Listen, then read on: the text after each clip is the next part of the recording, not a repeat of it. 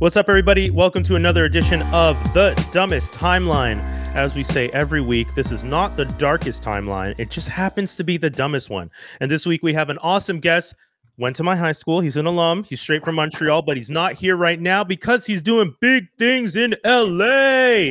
We got Dan Ramos. Hi, bonjour. Thank you for having me, Brian. Actor, comedian. You also do writing. You've done What's so funny? That's deep. It's deep. And I love you for that, because as a brown dude, they don't look at me as a writer. They would never consider me as a writer. But like, who the hell writes all my short films, all my jokes, and all? Of course, yeah, I would say that. Yes, thank you. Yeah, dude, you're a writer. For as long as I've known you, for everything that I've seen you do, you've been writing, you've been performing, you're a Renaissance man, master of all facts. Like, why? Can I swear? I'm excited already. My God, you freaking hoe bitch! I love you. You're my hype man. My God, we were talking before anyone even started. We were talking for like 13 minutes. He's like, "We should start now." I'm like, "Yeah, we should." Yeah, I know. This week, our subject, and I'm going to let you introduce it. I'm going to add it to the screen right now. Wait, why does it say that I can't add it to the screen? Oh, because I messed up. But here it is.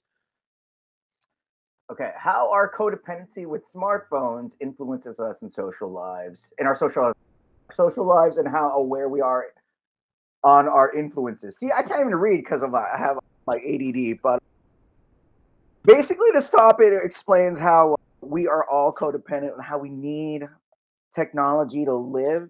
Yeah. And I want to say, I could give up right now. I could be a caveman and I could survive. I don't need technology to live. Do you feel? Yeah. So when we were talking about it before, we were trying to figure out a subject, and you brought up.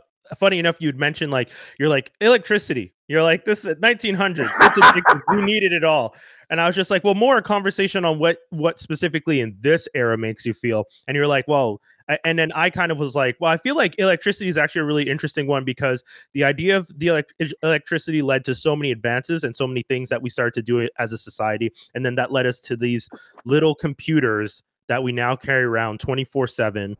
You know, it's next to us when we're sleeping. I don't know anyone who leaves their phone plugged in across the room. It's always next to you on your nightstand. And we all have this codependency with these pieces of technology that are constantly connected to us. And you were saying like, yeah, that's a problem. That is a problem. Because I remember how addicted I was to television. Like literally, like you're glued and you're sitting down in the living room and that's it. And then you could separate that from, going to school and all that too. But now, even in school, you're just watching the Ninja Turtles. You're on the bus. Oh, let me just take out a porno video. Yo, constant like. That is an interesting fact, though. The idea because we couldn't bring it with us. The addiction, you had to cut your addiction. You didn't have a choice. You went to school. You didn't have a screen. So you just couldn't look at it all the time. And now we have them all the time. Yo, tell a kid right now that he's addicted to their phone. They'll tell you, get out of here. I'm a Twitch streamer. That's my job. Right. Yeah. My God. Do you think I'm not saying that you got a real job. Don't worry. You're good. You're safe. No. I am. Hey, man, this conversation is actually probably really therapeutic for me, because I am an admitted addict. I am a television addict. I've been saying that for over a decade. And anytime I say it, most people laugh. And I'm just like, it's okay, because my addiction is one that, when they say functional alcoholics, I'm a functional television addict. Like, it will never hinder my ability to do functional weed. I can't even look. I was like, I'm trying to finish this, and I'm like, no, you're right. We all have that. Oh God. But that's the thing. I am addicted to television, and I'm addicted to screens. And you're right. The idea of like these small computers that we can now carry around. And it was funny when you were describing going out in public and watching the Ninja Turtles. I'm the guy on the bus who, not porn, thankfully, but I am the guy on the bus watching like full on movies. Like, and please don't be mad at me when I say this, but I watched Malignant on my phone while I was traveling. after it came out, because you had mentioned, because folks, our boy Dan was in Malignant. Shout outs. Merci beaucoup. Please, and when you would post it on social media and you were talking about how excited you were and how proud you were, and I was just like, yo, Wager got to represent, so I wanted to watch it. And instead of like going and like finding a time, I wanted to watch it so with such expediency, I was just like, okay, I need to watch it now. I took out my phone and started watching it on my phone, and then watched it in segments because I didn't watch it. I know. I'd see that's the It's like watching a Dragon Ball Z video cassette that you bought at Côte d'Ivoire, and there's random commercials in the middle. And the dude in China didn't cut the commercial part. And you're like, what the hell? I'm accepting this? No, it was pretty bad. It was pretty bad, I have to admit. I'll acknowledge that I'm flawed with my addiction, but it it is interesting that as a subject to for you to bring it up, because I think I like to, I don't know how to explain this, but to hold off joy. Kind of like I'm an edging. Yeah, that's I like to edge my joy. Interesting. So I remember when the internet, we started getting Gmail and whatnot on our phones. I'm like, why do I want to check my email? Yeah. With my, I'm gonna check my email at home. That's a good point. But now I'm like, no, I need to see if I booked it. Yeah. And yeah.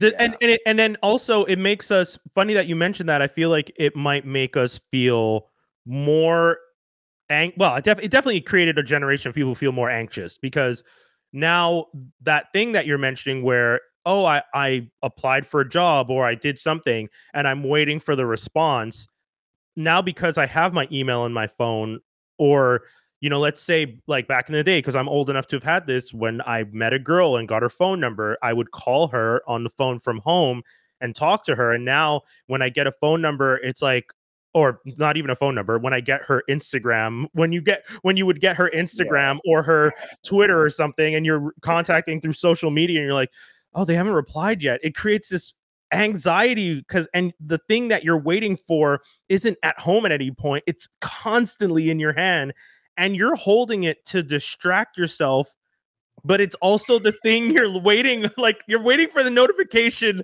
to dip down while you're still using the thing that you're using to distract yourself, so you don't think about the other thing.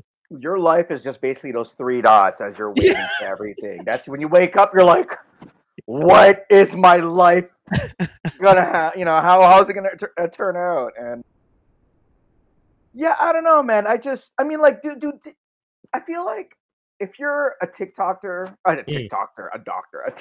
that makes over, let's say, $1 million, right? Out of that week, maybe just work at a McDonald's. Oh, interesting. Humble yourself. Right. Sure. Yeah, give away money to everyone, but no, like, humble yourself. You really gotta feel it. Go work at a Winners. Yeah. And have people yell at you, why don't you have this in 8.5? There's no sense of, I guess, the entitlement for like, oh, I made a bunch of money by clickety-clacketing. But maybe, see, I'm an old guy thinking like that, but the younger generation is just like, nah, that's how we roll. Right? But I you know what? You're not wrong, though. I feel like it creates, and again, still that sense of anxiety that comes with it, because for them to get big on social media like TikTok or Instagram or Reels or whatever they're doing now takes, granted, sure, it takes a lot of work, but it's just that anxiety of waiting for the numbers to pop. Like, I was at Just for Laughs seeing some panels, and they had one of the panels they had this year was like influencers, which I thought was interesting to begin with, because I was like, Just for Laughs is bringing in comedians, but they're influencers, so they've never done stand up. They do sketches on the Bo Burnhams of, let's say, future Bo Burnhams, right. And it's not to take away from anything they've done. All this stuff was super interesting, but every one of them talked about the fact that they spend a lot of time on these sketches and these pieces, and there's always that moment where they look on their phones once they've posted, and they're just waiting to see the views climb, and it makes them so stressed, because, and then someone asked, like, well, what do you do for one that you put like the most effort in, and then you see the least reward? How does that make you feel, and what do you do? And all of them admitted we usually take them down, because there's that sense of like, oh, this is embarrassing that That this I don't like. One of the guys said, I don't like the idea that someone scrolling through my past sketches would see that this one has like substantially less views than all the others that I did really well on. And I was like, oh, so you even have a curated idea of your success. Like that seemed crazy to me. That's not even for the love anymore. You get it? Right. You go to just for laughs for what? To laugh. Yeah. Influencers, their main goal is to influence a bunch of people. That means their content, they don't give a shit. It's just whoever they are, whoever sponsor could give them money. It's like this. Influencers is what poor ass, really funny, amazing comedians that put in their time in the clubs wish they could instantly do with their accounts. But you got the older haters with the newer generations of influencers. Because, like, listen, man, comedy clubs want to pack it. Don't give a shit how funny you are. An influencer with over, like, let's say almost 500,000, like two drink minimum. Yeah, they're making money. Yo, dude, I could kill it even with Malignant and all that Netflix stuff. Cool, but I don't have 10K on my Twitter or Instagram. Does it? Do you feel like? But I don't feel the pressure because I know myself. I know myself because like I've been doing this since like first time I held a video camera in 1993. Dope. First time I made my brother Don laugh. Shout out to Don. Yeah, shout out to Don. If Don laughs, I know I'm good. Yeah. I don't want to wake up as a 39-year-old man saying, I gotta get these hits. Yeah. They are just numbers at this point. They're no fans. They're no, so. Oh, interesting. Yeah. No, that's an interesting point. It's the numbers don't necessarily reflect fans because not everyone who's watching that is a fan of your content. Sometimes and in a lot of cases, like I posted a reel once and I got 6,000 views on that reel and I felt like $1 million for like a couple days. I was like, whoa, 6,000 people fucked with 30 seconds of my content. Woo! And then I have like a business account on my Instagram. So it shows me how many accounts you've reached in the last 30 days. And it's a running total now. Like it doesn't ever disappear on my account. It's just underneath my name. It shows the number and it says 30 days. And for every day, because of that one video, the number was super high. It was like 2,000 accounts reached. And then every day it dropped by a few numbers because less people saw the reel over those days. And it kept dropping and dropping and dropping. And I just started to have this sense of like anxiety over like, well, what do I have to do now to get that number back up? And I was like, wait, what? Whoa.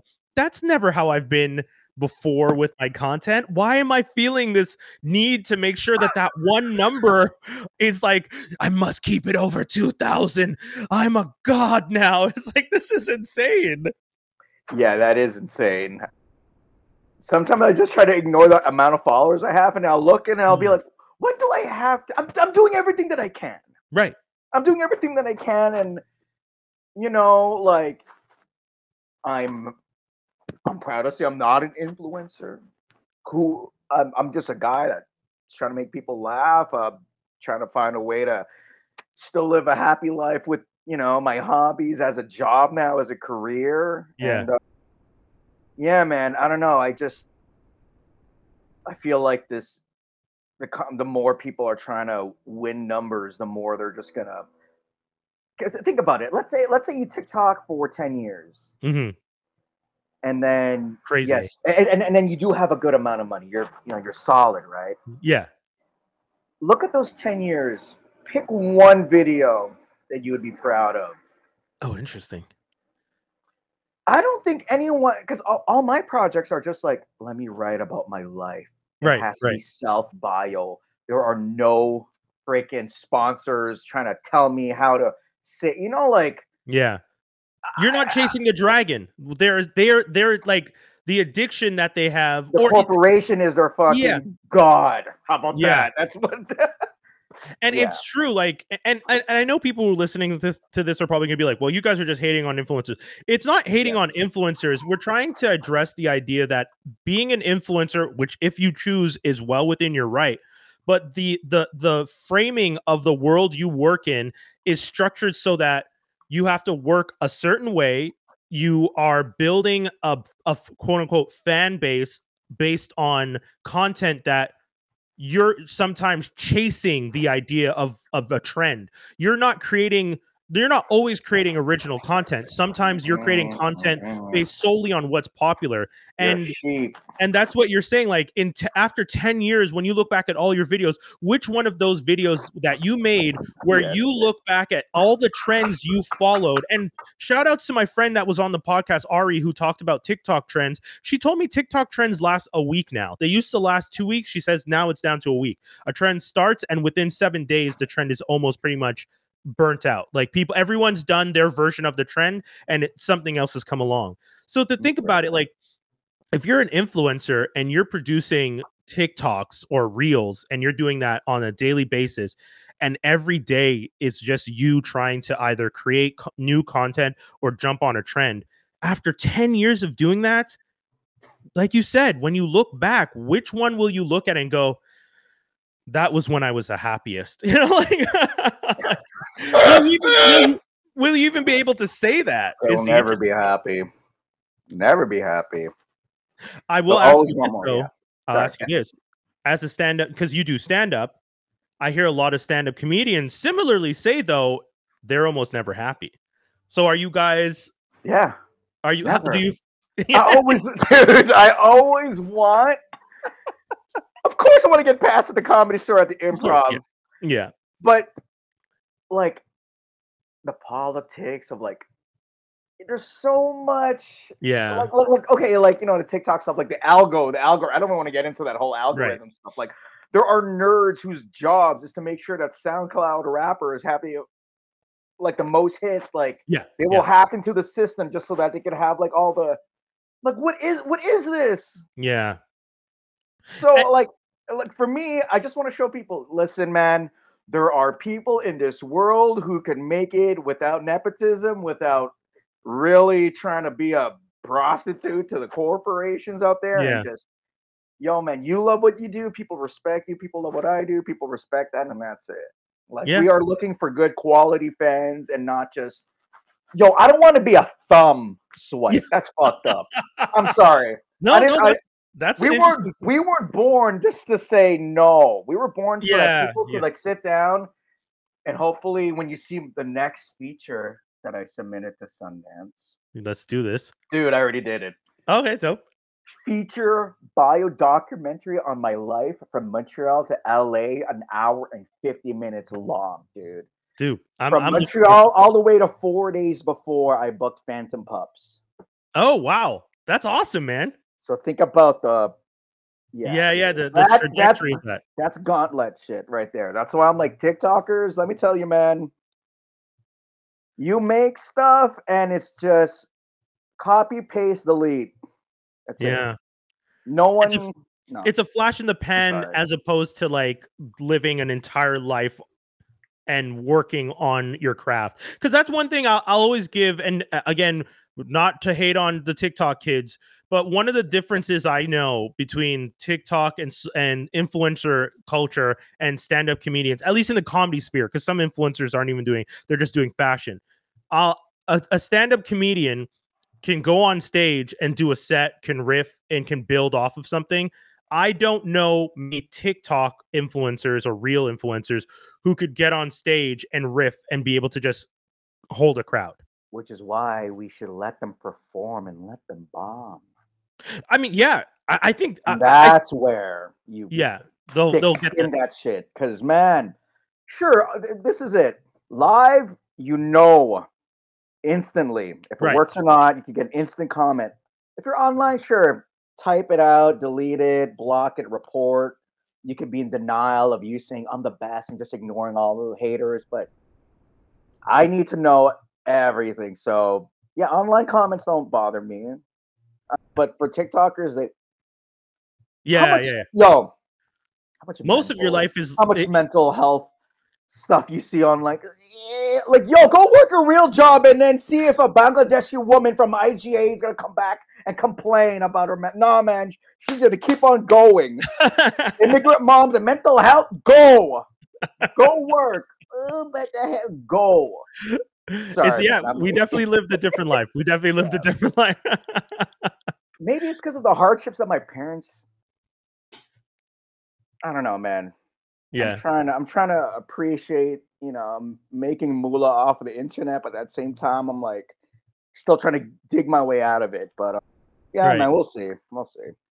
I mean, for anyone who's watching this and for anyone who's entertained by spending most of their times on these very addictive devices that we hold, I think if anything, the conversation we're having is the codependency is on both ends. We're addicted to the device, and the people creating the content are addicted to us being addicted to them, being addicted to us. And it's just kind of crazy. And when you talked about electricity, the reason that I brought it to codependency was because I thought of the idea of unplugging. And it really hit me, like, because electricity, I was just like, I was literally, when you messaged me, I was in my bathroom brushing my teeth with my electric toothbrush.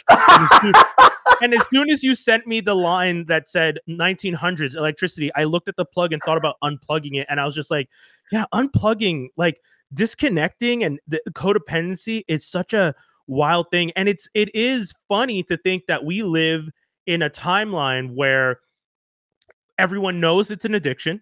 We know, like, and the companies knew what they were creating was addictive.